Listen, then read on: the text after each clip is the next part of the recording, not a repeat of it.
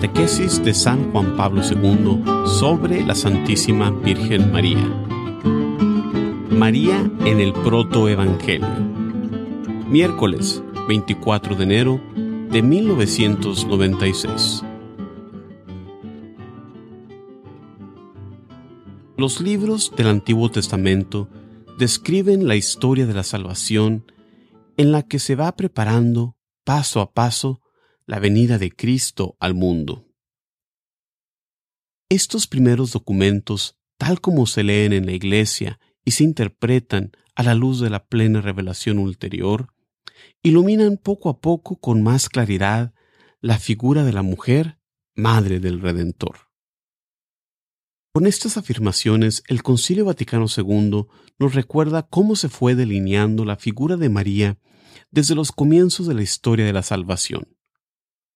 Ya se vislumbra en los textos del Antiguo Testamento, pero solo se entiende plenamente cuando esos textos se leen en la Iglesia y se comprenden a la luz del Nuevo Testamento. En efecto, el Espíritu Santo, al inspirar a los diversos autores humanos, orientó la revelación veterotestamentaria hacia Cristo, que se encarnaría en el seno de la Virgen María. Entre las palabras bíblicas que preanunciaron a la Madre del Redentor, el Concilio cita, ante todo, aquellas con las que Dios, después de la caída de Adán y Eva, revela su plan de salvación.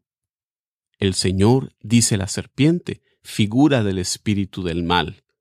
Enemistad pondré entre ti y la mujer, y entre tu linaje y su linaje.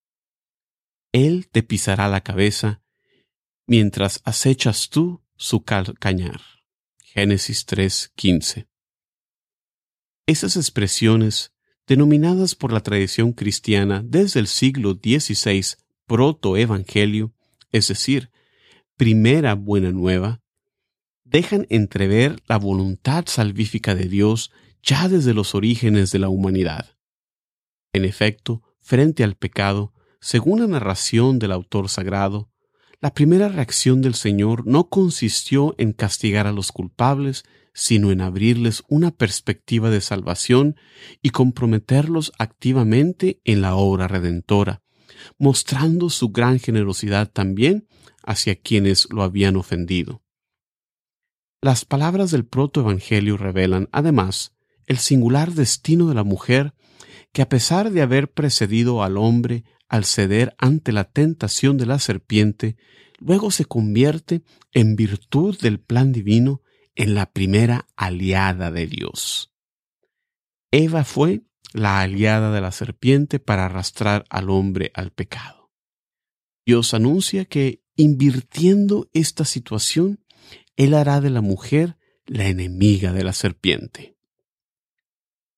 Los exegetas concuerdan en reconocer que el texto del Génesis, según el original hebreo, no atribuye directamente a la mujer la acción contra la serpiente, sino a su linaje.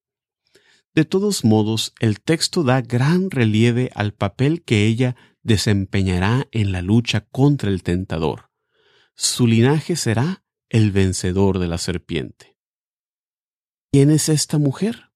El texto bíblico no refiere su nombre personal, pero deja vislumbrar una mujer nueva, querida por Dios para reparar la caída de Eva. Ella está llamada a restaurar el papel y la dignidad de la mujer y a contribuir al cambio del destino de la humanidad, colaborando mediante su misión materna a la victoria divina sobre Satanás.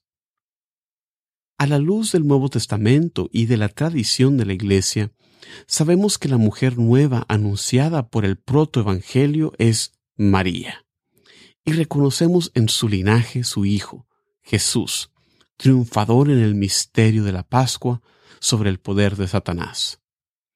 Observemos asimismo que la enemistad puesta por Dios entre la serpiente y la mujer se realiza en María de dos maneras.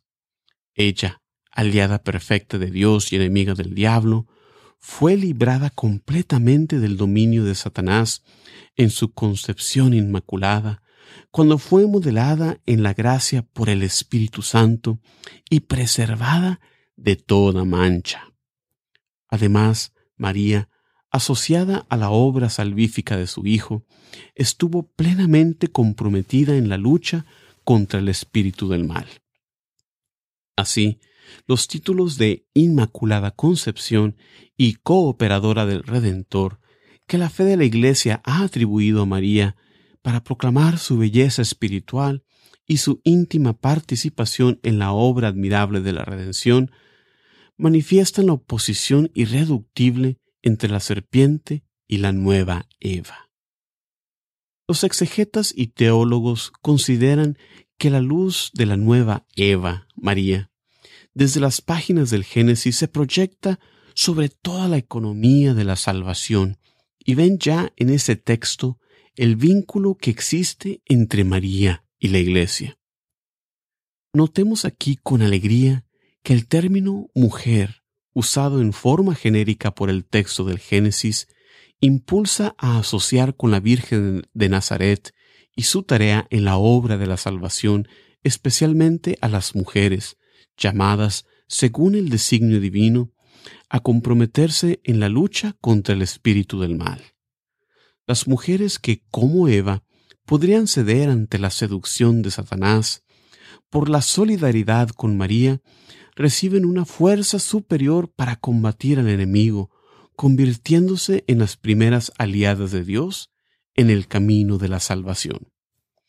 Esta alianza misteriosa de Dios con la mujer se manifiesta en múltiples formas también en nuestros días, en la asiduidad de las mujeres a la oración personal y al culto litúrgico, en el servicio de la catequesis y en el testimonio de la caridad, en las numerosas vocaciones femeninas a la vida consagrada, en la educación religiosa en familia. Todos estos signos constituyen una realización muy concreta del oráculo del protoevangelio, que sugiriendo una extensión universal de la palabra mujer dentro y más allá de los confines visibles de la Iglesia, muestra que la vocación única de María es inseparable de la vocación de la humanidad y en particular de la de toda mujer, que se ilumina con la misión de María, proclamada primera aliada de Dios contra Satanás y el mal.